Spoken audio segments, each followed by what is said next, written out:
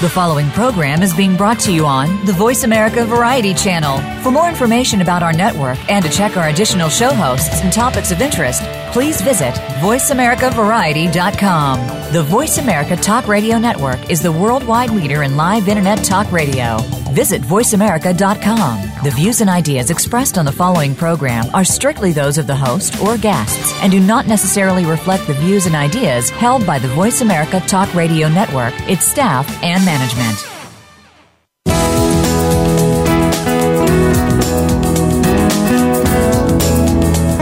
Welcome to Getting In, a college coach conversation, hosted by Elizabeth Heaton. There are so many challenges involved in the college process, including choosing the right college, planning a payment strategy, creating a high school plan, and much more. The team of experts from College Coach are here to help you find some, if not all, of the answers you need. Now, here is your host, Elizabeth Heaton. Welcome, everyone. Welcome to today's episode of Getting In, a College Coach Conversation. I'm Sally Ganga, and I'm actually filling in for Beth Heaton, the regular host. And I just wanted to say happy fall to everyone. The leaves are changing here in Connecticut. And you know the other way I can tell it's fall? Because my students are finally writing their essays. Everybody's finally started on their essays in earnest for applying to college. So actually, I'm not being fair. They started in earnest back in September, but they're coming fast and furious right now. All right, so on to today. For our second and third segment, for two segments, I'll be talking with Lori Peltier, former senior financial aid officer at Anna Marie and Bentley College in Massachusetts, and currently a college finance consultant here at College Coach. She'll be answering all the questions you have about filling out the College Scholarship Service, or CSS, profile, although I think I heard that it's just going by the name The Profile now. This form is required by many private colleges in particular, so be sure to tune in. But first, we're going to have our schools in session. We're lucky enough to be joined by Julia Jones, former admissions officer at Brandeis College and consultant for College Coach, educational consultant. She and I will be focusing on whether and when students with learning disabilities, ADD, or who are on the autism spectrum should disclose on their admissions application. Welcome, Julia. Hey, Sally. Thanks for having me. Oh, thanks so much for being on. No problem. And I feel you on the essays. I'm getting them too, so I know it is definitely fall.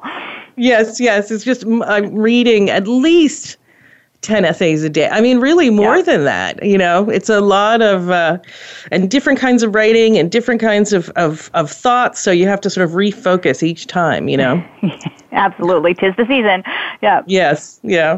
All right. Yeah. So today we're going to be focusing or discussing whether or not, and also how, students should disclose their learning or intellectual disabilities on a college admission application. So first off, I'm not an expert, and you've shared with me that neither are you, but we both have a little bit of experience with this. Julia, why don't you tell us what your background working with students with learning disabilities is? Sure. Yeah, absolutely. I'm not a learning specialist, but I did, I worked for 10 years at Brandeis in admissions.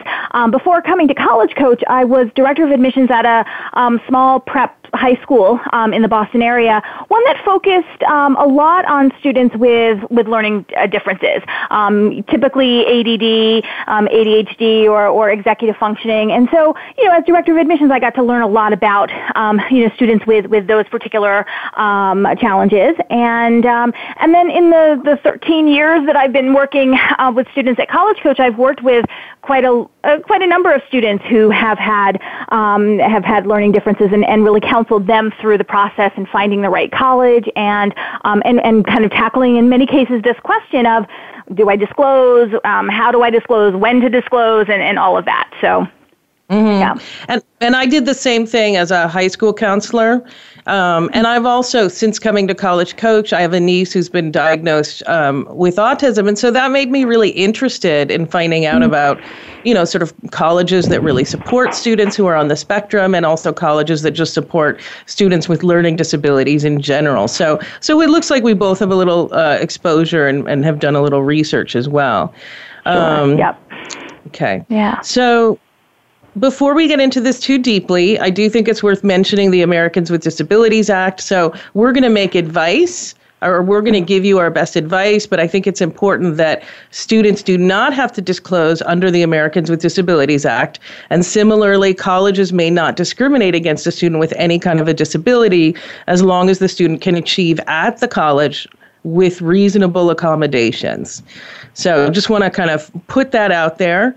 Right. And Julia, since in an application, we always want a student to put his best, most powerful foot forward, what are the scenarios in which you think a student might want to disclose on their application? Right. Yeah, and I think it obviously is very much on a case-by-case basis, because I think that, regardless, it's true. I mean, students are absolutely under no obligation to disclose their disability to colleges. Quite frankly, colleges, they're interested in understanding, the world and the context that the student comes from. So, that can sometimes mean, they may be struggling with, a learning disability or other disability or some other circumstances, and so anything that colleges can have to put the record, the transcript, the application into perspective is useful if necessary, and it's not always necessary too. So and so I think that becomes kind of the question mark. And I do think that it's kind of looking at what's happened in high school, and kind of really looking in some ways at your transcript and at your application, kind of through the lens of what an admissions officer would see. For many students, if they have been diagnosed perhaps recently in high school, I'm reminded of a student that I worked with a few years ago who, was diagnosed with ADD after 10th grade. And so if you looked at that student's transcript, you saw a marked difference from 9th and 10th grade, which was, kind of up and down. The grades were a little bit all over the place, to then having, once the diagnosis happened and the student was getting accommodations and really, kind of found his stride, he then, by 11th grade, the grades were completely different. It was like a light bulb or light switch had gone off. So it, for that, I think that student needed to make an explanation, because as an admissions officer, I'd be looking at that transcript saying, okay, something happened. What's going on? The fact that it was a really good turnaround is a positive, but having that information is really useful. So I do think that in that case, it makes perfect sense to disclose. So, another example that, a lot of students, especially those that may have dyslexia or kind of more of a language-based learning disability, some students have in high school a waiver where they don't have to take a foreign language. And that is something that colleges expect to see on a high school transcript. And so if I saw a transcript that didn't have the student wasn't taking foreign language, I'd have some question marks. And so having an explanation to really, talk about why that is really helps to put that in context. And so it helps me to understand, okay, this isn't a student who just decided, I don't feel like taking language, but a student who obviously, needed to, have that accommodation. And so that's really was sort of built into it. Mm-hmm. Actually, yeah, I had a student who, when I was a high school counselor, who was exactly the way you described, where, really kind of a C student in 9th and 10th grade, but had stuck it out in a very tough curriculum. So good for him, right? I mean, we were impressed. And the school had told his parents over and over again that they thought he needed to be tested. Finally was at the end of 10th grade, became an A student in 11th grade. It was that dramatic. And I absolutely told him that he needed to disclose. And he got into some schools that were really big reaches. I mean, he was really pleased. The colleges really responded, I think, to his story.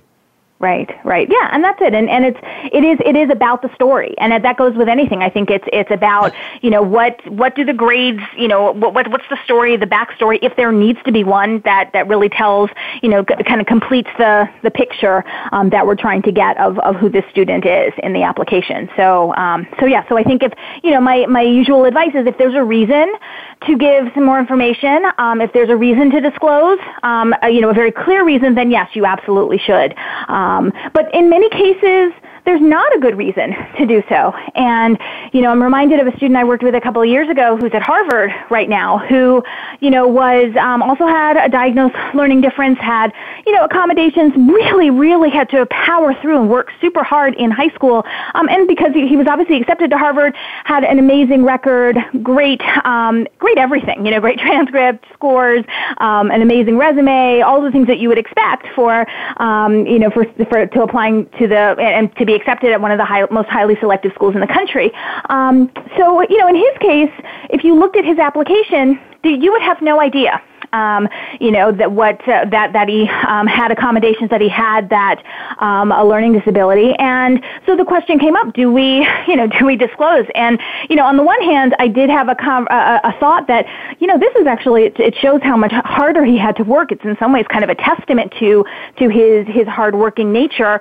But at the end of the day, we realized all of his other accomplishments really spoke for themselves, and there was no reason to disclose, and so we didn't. And he got into some amazing schools and is being very successful. So I do think that you have to look at it from that perspective too. That it's not a must-have. It can sometimes send a good message, but if you want to in some ways let things speak for themselves. If you don't need to disclose, you don't disclose. Mm-hmm. I will say it's interesting because I had a similar story of a really high-performing student who went to a great private high school, really well-known one, and they really hadn't honored many accommodations in his case. I mean, he really had to work harder than he would have at even a very good nearby public school where the rules tend to be stricter about this thing. But but the thing is, he had continued to do very well. He was an A student. He was looking at schools like Georgetown, and justifiably, he had the record to look at it. But his mother insisted. She had gotten advice from people who sort of were counselors for students with learning disabilities, that he should disclose just in the way that you mentioned, that it kind of was a distinguishing excellence for him because he had worked so hard and not gotten any extra assistance. And I put to them, look, you have to keep in mind as well that colleges, they don't necessarily need to know. This to them isn't necessarily going to be viewed as a positive. It's not going to be viewed as a negative, but will it take away from all the other great things about him? I mean, he was president of the student body. He had, pretty much completely straight A's, like a B in 9th grade. So similar to what you said, but his mother insisted that he disclose. And the good news is that he still got into Georgetown, his top choice. So, you know what? So that I think that was the good news, is that Georgetown understood it the way it should have been understood. But I still think he probably would have gotten in without it, is what I would say. Yeah, I think, and it goes to show that it's obviously not a black and white, issue, that there are definitely nuances to this. But I think that, and there are definitely going to be cases, I was on the fence as well about, the student, my student too. And but I do think that for many students, sometimes again, you want to, I tend to err on the side of, let your record, if it does speak for itself, then let it speak for itself. Because you just sometimes never know how it's going to be viewed and how colleges might take that as well. Mm-hmm. Yeah, I completely agree. There is another situation in which you might want to disclose, though, other than the student who's had the sort of dramatic improvement. And I learned about this when I visited Hofstra University on Long Island. Great school, unbelievably strong support system for students with learning disabilities. I mean, I was so impressed.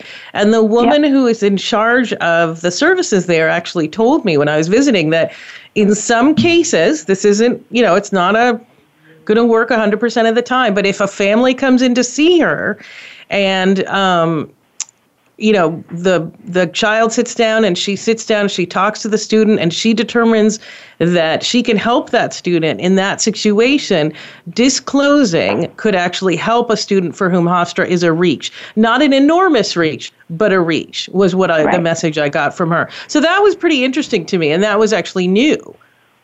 Yeah, I think, and there are schools like that. I think ones that have, perhaps a more formal, more structured program for students with learning disabilities, where the reality is students can get accommodations, almost anywhere as part of the Americans with Disabilities Act.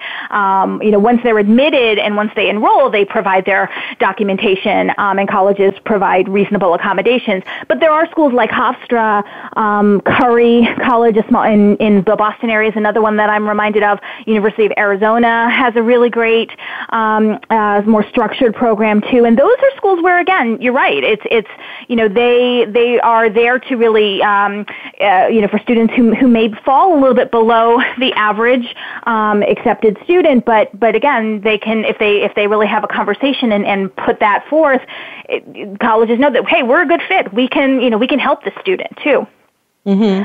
But I believe that even Arizona, their program, I think, has a separate, part of the application for that too, where I think they ask you to write. I think there's an essay where you have to talk about why it's a good fit for you, and I think that does, that can sort of help students too. So there are definitely programs like that.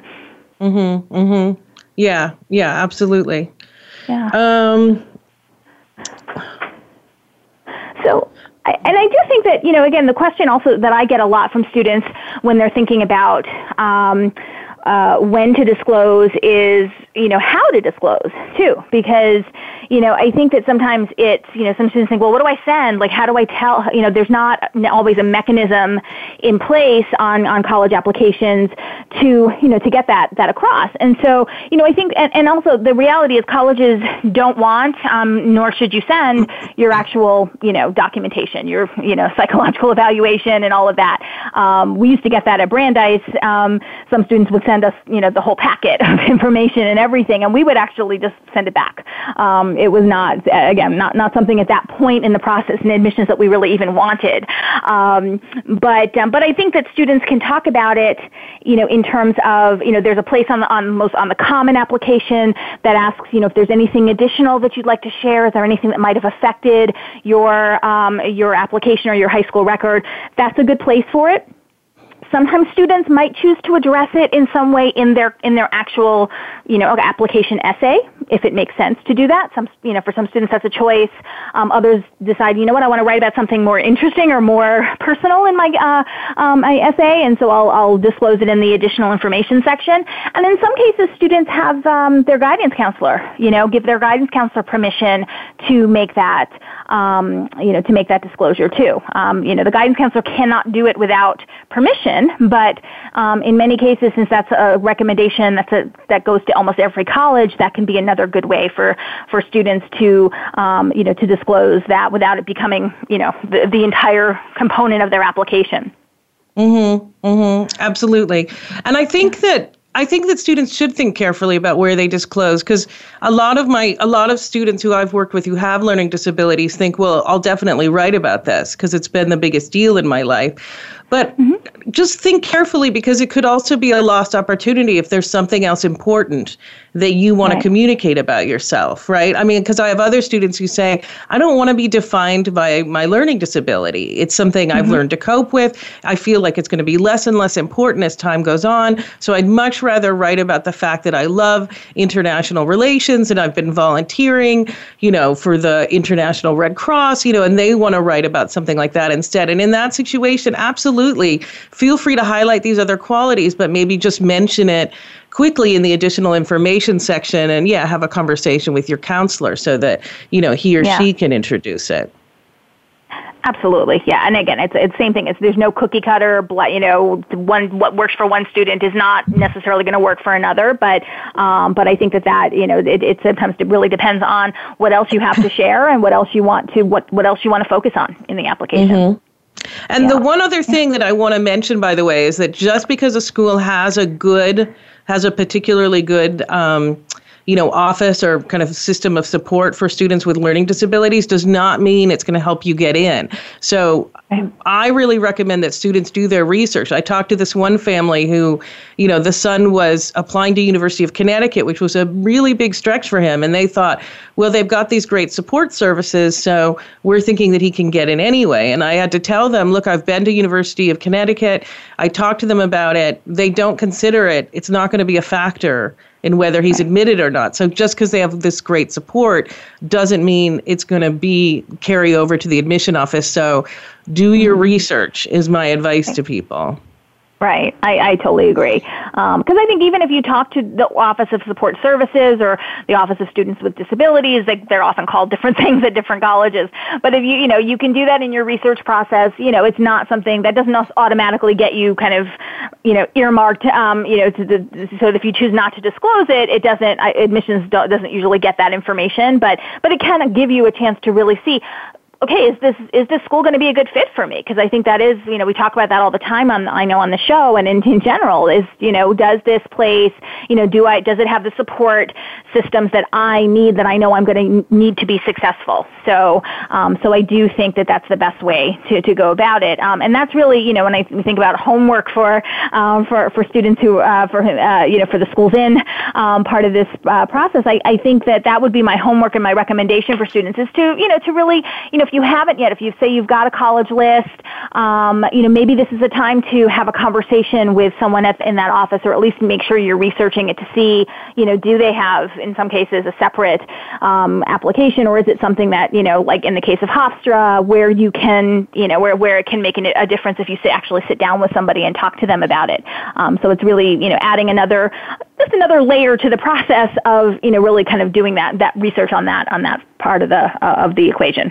Mm-hmm. And Julia, you stole my homework. That's exactly what I was going to advise. So, but that's great. I mean, that really is the homework. Go out and do your research. It's unfortunate that it's going to require a whole nother level of work, but that's going to be so helpful in making sure that your child is in the right place. So I think that's it. I think we've covered a lot. Any last thoughts?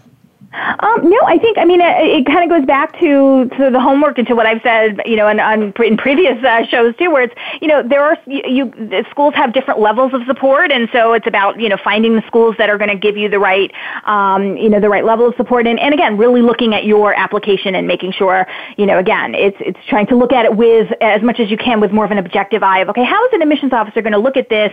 Does he or she need to know what, about my learning disability? So I think that those are things to keep in mind as you're kind of putting those applications together. Mm-hmm. Absolutely. Yeah. All right. Okay. Well, thanks so much, Julia. I really appreciate it. My pleasure. Thanks for having me. All right. We're going to take a short break, but when we get back, we'll be speaking with Lori Peltier about the CSS Profile.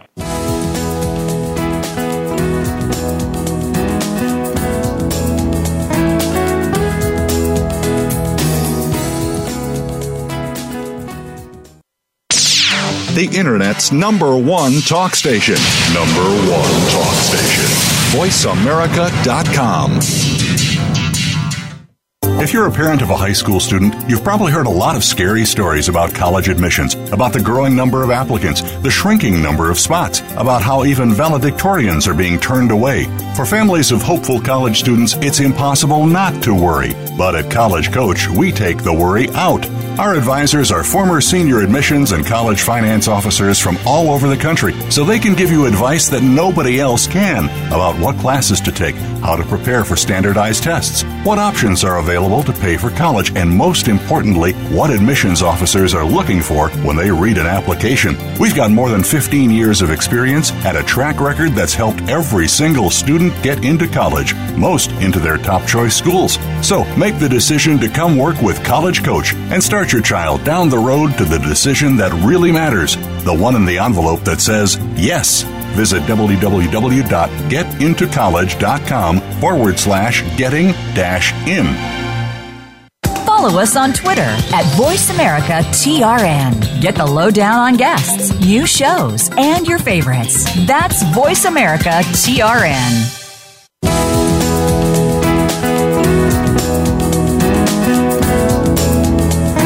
You are listening to Getting In, a College Coach Conversation.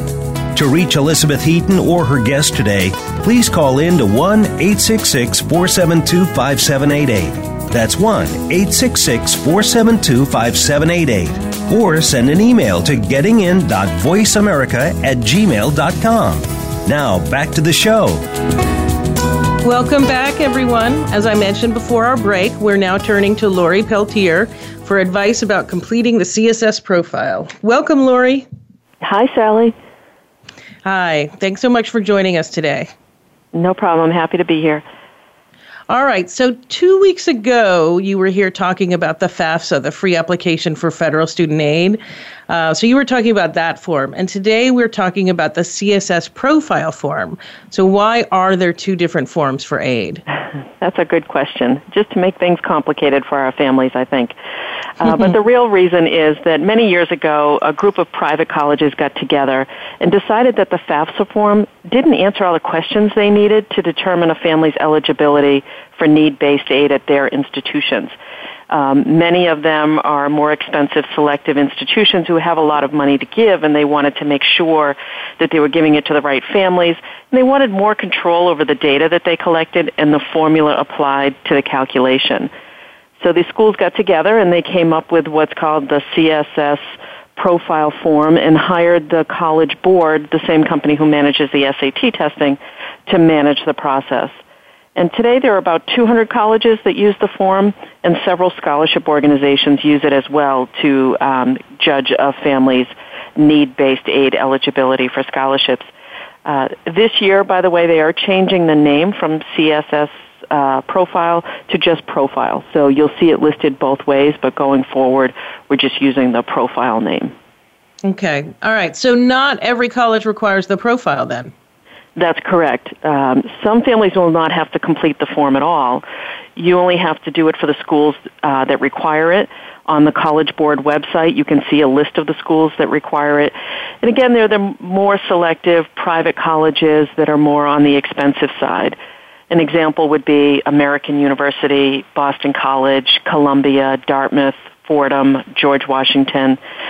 So those are some of the forms that require it. It's, like I said, usually private schools. There are a few public schools that require it, but they are the big-name publics like University of Michigan, University of Virginia, and UNC Chapel Hill. Other than that, 99% of the time, a public school is not going to require the profile form. And you'll also have to do the FAFSA form for every school, but then there are those schools that you'll have to take that second step and do the profile. So it's a good idea to check. Now's a good time, if we're talking about homework. Check the schools on your list to see if they require the profile form in addition to the FAFSA form.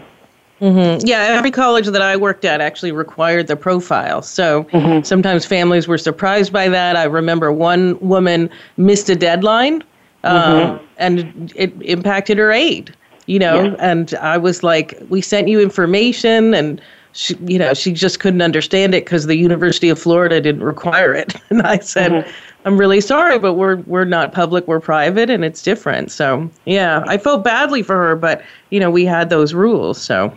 Right. So anyway, yes, get going on it. And relevant to that point, is the form already available? It is available. The profile form comes out October 1st, and it has been coming out every October 1st for several years now.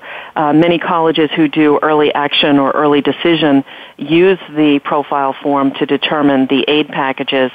Now the FAFSA form has lined up with that and also comes out October 1st, but it is available on the website today, and you can complete it once and send it to all the colleges on your list. If you add a school to your list later on, if you're not exactly sure where you're going to apply, or you have a last-minute addition, you can always go back in and add a school later. And it is all online. There is no paper profile form. Mm-hmm. All right. So hopefully that's easy for the families to get it online. Does it take long to fill out? My sense was it was more complicated than the FAFSA. It is more complicated, and overall I would suggest maybe 2 hours the first time you fill it out, unless you're very organized. The profile form is a two-step process. First, the student registers for the form.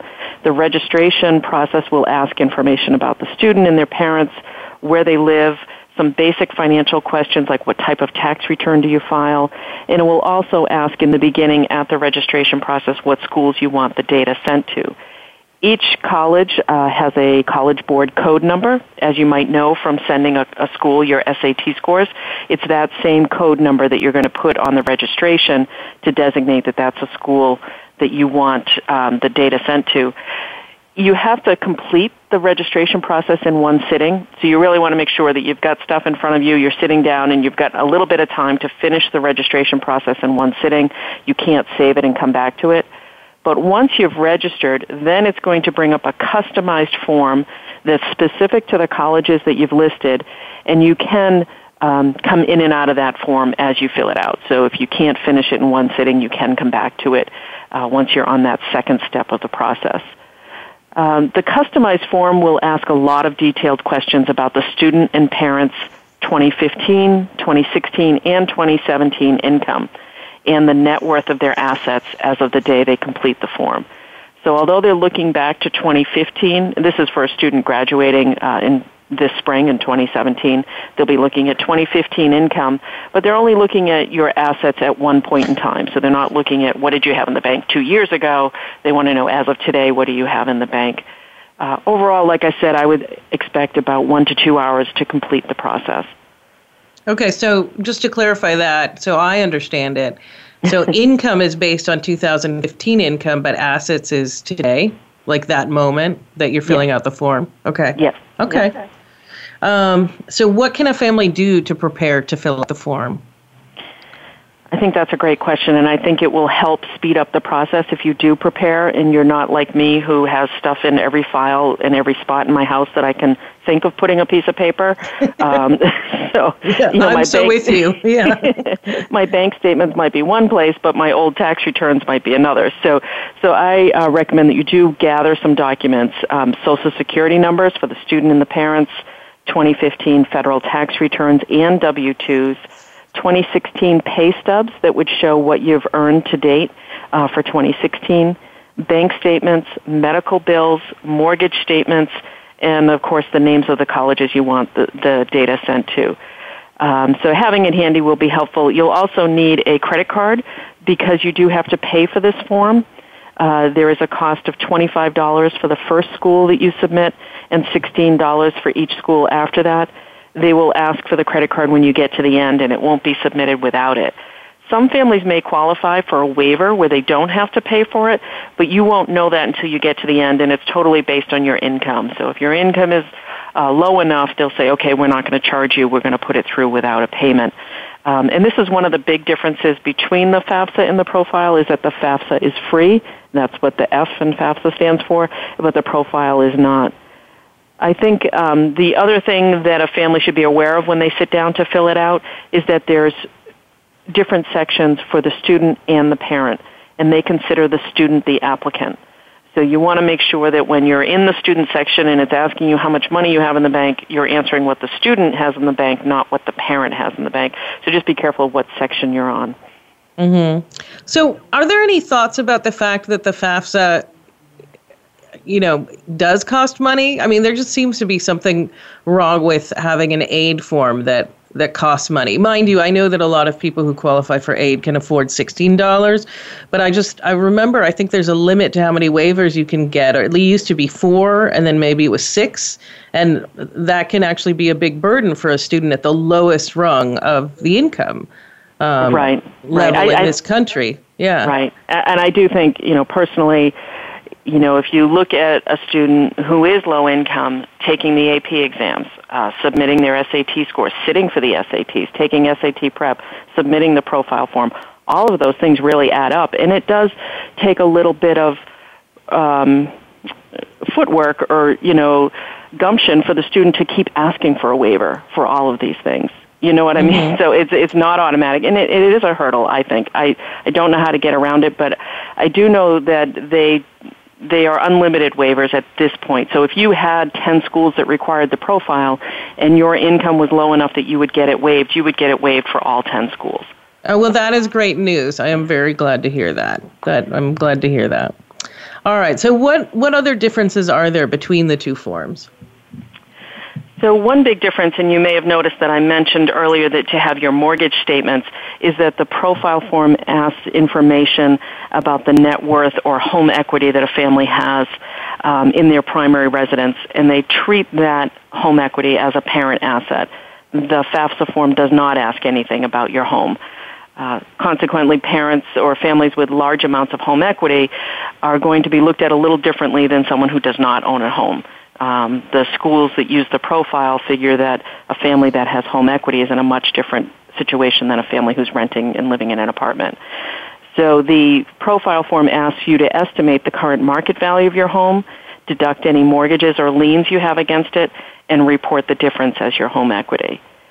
Another big difference between the forms is that families that are divorced or separated will have to report non-custodial parent information. On the FAFSA form, it's just the custodial parent, and the parent the child does not live with doesn't have to report anything. But again, the schools that require the profile want to look at all the parents involved, whether they live with the student or not. For some families, this can be a burden as well. If there's a parent who's out of the picture and has been out of the picture for a while, it may be difficult for them to get an address or an email address to send the non-custodial form to. So in that case, the parent who is filling out the form would have to ask the college for a waiver for that non-custodial parent information. Mm-hmm. I will say, though, that I've had colleges be open to that. Yes. At least when, I worked with one young woman who, her father had never been in the picture. And the colleges, when they heard from me, her counselor, that, I worked at a private school, we were giving her aid based solely on her mother's income. They actually waived it automatically on our say-so. So I was glad to see that. Right. It does happen pretty frequently. And then on the good side, the profile form will ask you about some expenses that the FAFSA form does not. So the parent's educational loan debt for older siblings. So if the parents have already borrowed money for an older sibling, that can be taken into account. Medical and dental expenses for the family are taken into account.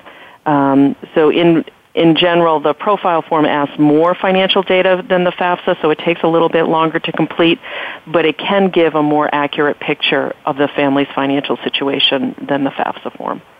Okay. All right, great. So let me get one more question. Let me ask you one more question, and then I think we're going to go to break just for a few minutes. What can a family expect to happen after they complete the profile form? Well, since the form is online, you'll be giving the profile form a email address. They will email you a confirmation when it's been processed. So you submit, you get an email that it's been submitted and processed. You'll get that confirmation, so you know that it's done. That also means that the schools have received it. So it's pretty automatic that you submit it, all that data gets put in a file, and it's sent electronically to the colleges on your list, so you don't have to mail the colleges anything or follow up. The only big difference between the FAFSA and the profile at this point is that if you have to make a correction, you can't go back in and correct the data. You would have to notify the schools to change any data that you've submitted. You just submitted that first time. There's not a second or an addendum to it. So that's a lot of additional work then. It can be, yes. Yeah. Okay, great. Well, Lori and I will now be taking a quick break. So stick around, everyone. We'll be back in just a few minutes. All right. Thanks so much.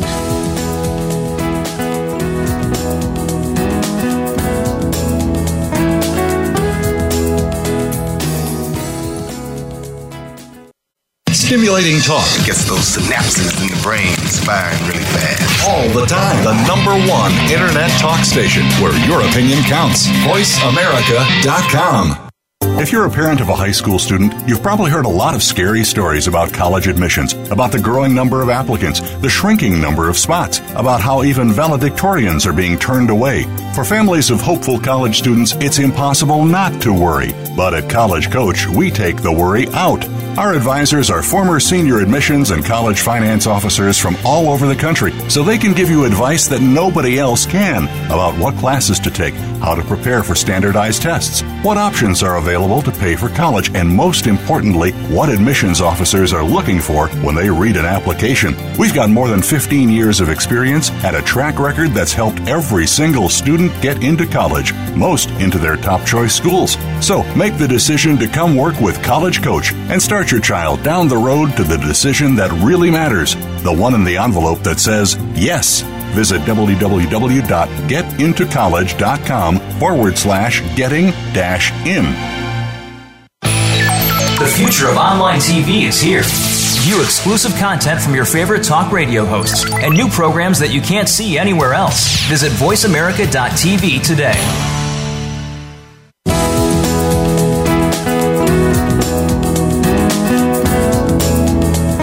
You are listening to Getting In, a College Coach Conversation. To reach Elizabeth Heaton or her guest today, please call in to 1-866-472-5788. That's 1-866-472-5788. Or send an email to gettingin.voiceamerica@gmail.com. Now, back to the show. Welcome back, everyone. Lori Peltier and I are back to continue discussing how to fill out the CSS profile. All right, so Lori, another question that I had is, are there common mistakes that families make on the form or questions that you get about it quite a bit? Oh, yes, definitely. We get a lot of questions when families are filling it out this time of year. And some common mistakes I see that families make are either overstating their assets or including them more than once in different compartments on the form. The form tends to ask the same question but in different ways. Almost sometimes you'd think they're trying to trip you up to reveal something. So you want to be careful that if you're reporting your checking account in one box, that you're not including the balance of your checking account when you're listing your investments in another box. The other mistake I see is including retirement savings as their investments. There may be a question on the profile about how much they've saved for retirement. It doesn't really factor into the equation of how much aid you will get. They're just capturing that data. But be sure to not include your retirement savings as part of your bank accounts or other investments. It's pretty clear, but some people tend to overstate. The other thing I see is under-reporting medical or dental expenses. This is for the entire family, all the kids, and think of everything, the co-pays, the deductibles, the prescriptions for the entire family. And even if you have to kind of make it up, say, okay, when I filled it out for my kids, there's 5 of us in the family. I'm like, okay, we all went to the doctors at least once, so that copay. We all have at least one prescription, so there's that. And then we all went to the dentist at least twice. So I tried to add up things that way and multiply it out rather than, looking at my actual bills. I kind of did a broad estimate. I think the other thing I see is families are afraid to explain their extenuating circumstances. They'll often tell me a story that either they're taking care of the grandparents or they have a niece or nephew or grandchild that lives with them, or they got a one-time distribution of stock from their employer and it happened to fall in the year that the profile is collecting that data. That's a perfect example of an extenuating circumstance that a family can write on the profile. So that's another difference between the profile and the FAFSA form is there is a spot on the profile. It's just a text box. You can type in a paragraph about your situation. So if there's anything uncommon about the year that you're reporting or something that's happening within your family that's going to affect your ability to pay for college, you should write it in that box. One-time bonuses, capital gains, relocation expenses. If there was a merger or acquisition of your employer, again, if you have extra people in your household, or if you're spending money on schooling for a younger child or a child with disabilities, that's definitely something that you want these colleges to know about because it's going to affect your ability to pay for the college for the child you're applying for. And the colleges won't know if you don't tell them. So definitely use that box to explain your special circumstances. You don't want to go overboard. I've had a family who wrote me a letter once saying that they have a large dog and they spend a lot of money on dog food. And I pretty much did the same thing. I kind of laughed and said, well, that's not going to cut it. Sorry. But these other circumstances could. Right. I actually worked with a student when I was at Reed who his family owned an orchard, and which is a wonderful thing. But, I think just the year he was applying to college and they were filling out the forms, the year before they'd had kind of an unusually large crop and they'd done really well. So initially the aid was based on, this sort of remarkable yield. So, the family then said, oh, we better explain that this is not what we make most years. So they just, I think, provided kind of a history of what they typically made, and their aid package was, then made more reasonable because of that information. Right. And that's what... So the profile form can be a hurdle to fill out, but it will provide more information to a college aid office so they can look at an average over 2 or 3 years and average out your income and are more flexible with bending the numbers, I guess is a way to say it. And it's funny, one of the biggest questions we get that a lot of families get caught up on is on the profile form it asks, how much are you planning to pay for your child's education? How much are you contributing towards their education? And people will ask me, well, I have $10,000 in my 529 plan. Should I put that? They're going to see that. They're going to expect me to put that. I'm like, well, you're applying for aid. Ideally, you want to pay zero. Nobody wants to pay, full price. Nobody wants to pay a lot for college. So put down zero. Put down a lowball number. You don't have to put down what you have in the bank or what you make for income. The colleges use that number to compare it with the number that they come up with. So if you put down that you could afford $50,000 for school and their calculation said $30,000, they're going to take your word for it and use the $50,000. So it's better to put a low number on that question, but it's funny that that's the one question that we get the most questions about. Oh, that's interesting. Wow. I didn't even know about that question, which tells you that I kept myself at a remove from the financial aid office at my school. So, all right. So will a family see, or will a student, will parents see their expected family contribution from the profile form? Typically, no, they will not see it. On the FAFSA form, they will. When they get the confirmation that the FAFSA has been processed, it will tell you what the federal government determined as your expected family contribution. But on the profile, it won't, because it's going to be different for every school on your list, because every school has their own calculation. It might show up on the financial aid award that you get from the school, and the school will spell out why they gave you the amount of money that they're giving you based on the expected family contribution from the profile form. Okay, so the reason that they don't do it is because each college is going to be a little bit different in how they calculate your aid. Is that why? Yes. Yep. Okay, all right. And so what can a family do if they make a mistake on the form? Well, as I mentioned earlier, you can't go back and fix a mistake on the profile. Once you've submitted it, that application is closed. You would have to notify the individual schools in writing of what mistake you want fixed, and the school will fix it for you. It's not like the FAFSA form where you can go back in and fix something and resubmit it. So once it's submitted, it's done. The only thing you can do is add a school at a later date. Okay. So when you say tell the school, can you just call them up, or do you need to write a letter? How does it work? I would send an email to the financial aid office, including the student's name, and tell them what field you want to change and why. They may have a specific form or a document that they want to gather from you to confirm that change, or they might just take your email for it. So I would start with an email. I think it's easier than trying to get them on the phone. Okay. Good to know. I think a lot of people are concerned that an email will be ignored, but that does seem like the right place to start. Right, and I would follow up. If you don't get an answer to your email in a couple days, I would follow up with a phone call. So you mentioned that they want 2016 and 2017 income information, but families have not filed tax returns for those years yet. So how do they answer those questions? Yeah, that's a good point. That's where they have to estimate. So their best guess, based on what they earned in 2015, what they expect to earn for the remainder of 2016, and if they think they'll be in the same employment or income status for 2017. Again, I wouldn't go overboard. I wouldn't inflate your income at all. I would, if you know that you're hopefully staying in the same job, I would just put the same income year to year.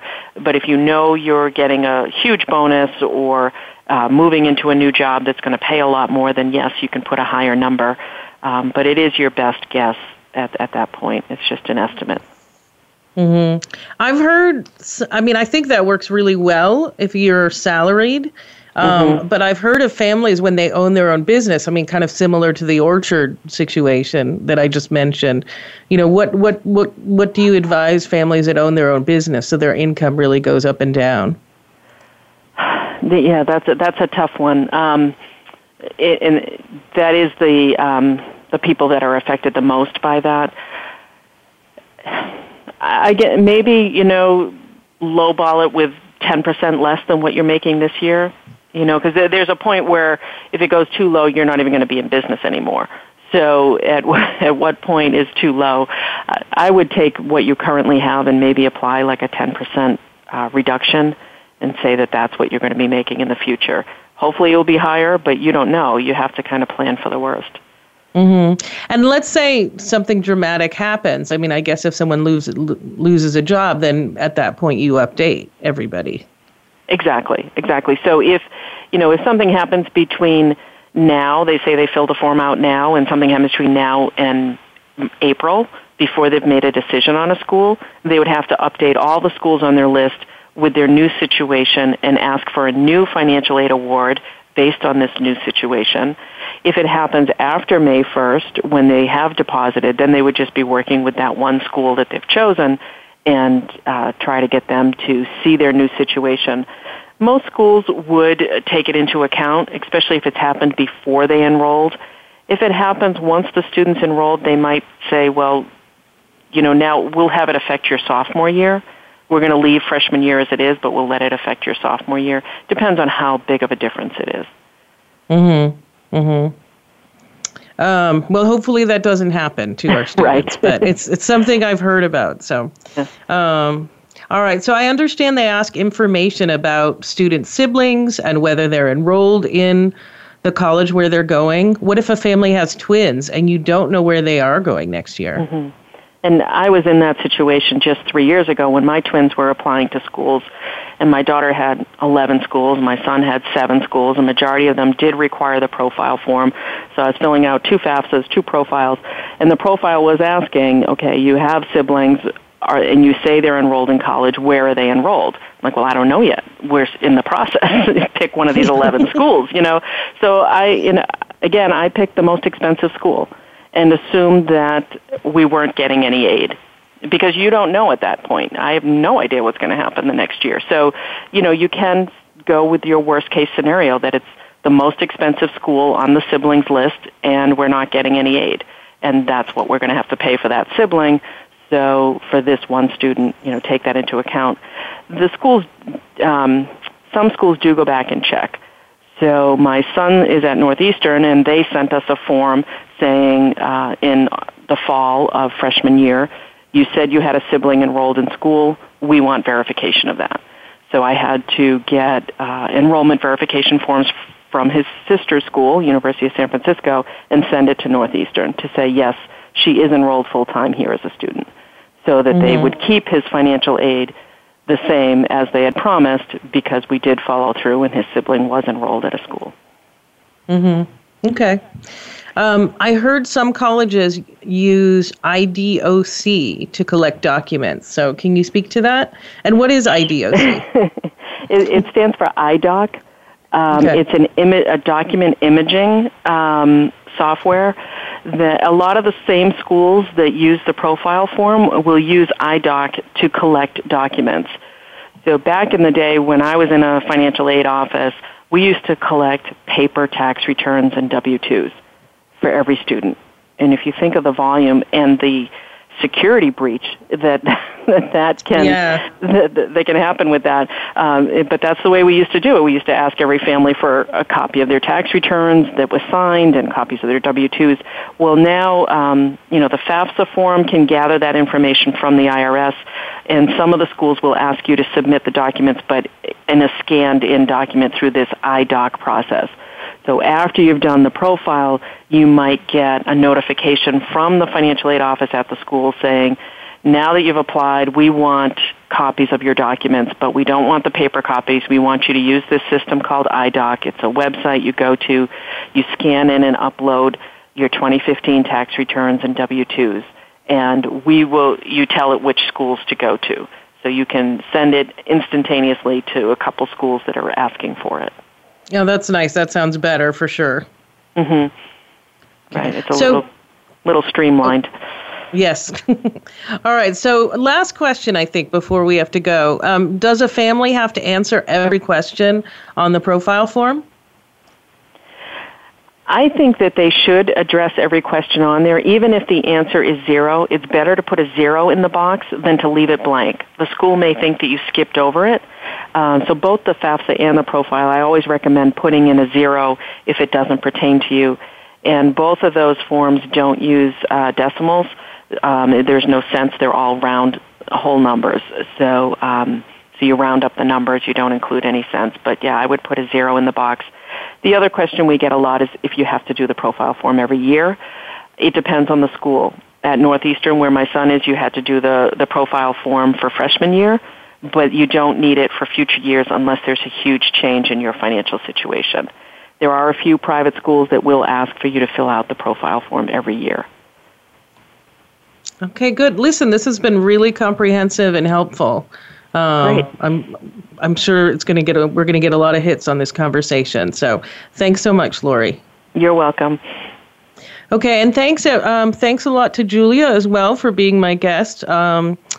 So now, everyone, I want to tell you about our show next week. I'll be the host again, and in our next Schools In segment, we'll be discussing the supplemental essays for the University of Michigan, and hopefully we'll also be getting to the University of Wisconsin.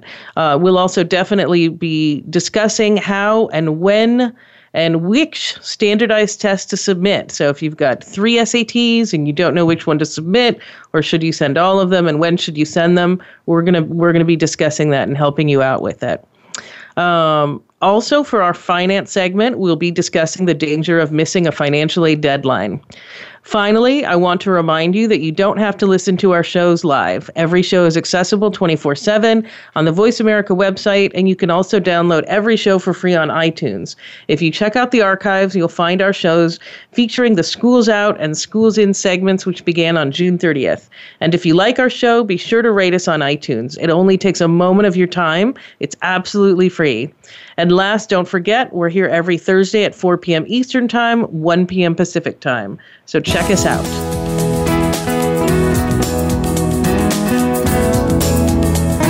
Thank you for tuning in to Getting In, a college coach conversation, hosted by Elizabeth Heaton. Please join us again next Thursday at 1 p.m. Pacific Time, 4 p.m. Eastern Time on the Voice America Variety Channel. Have a good week.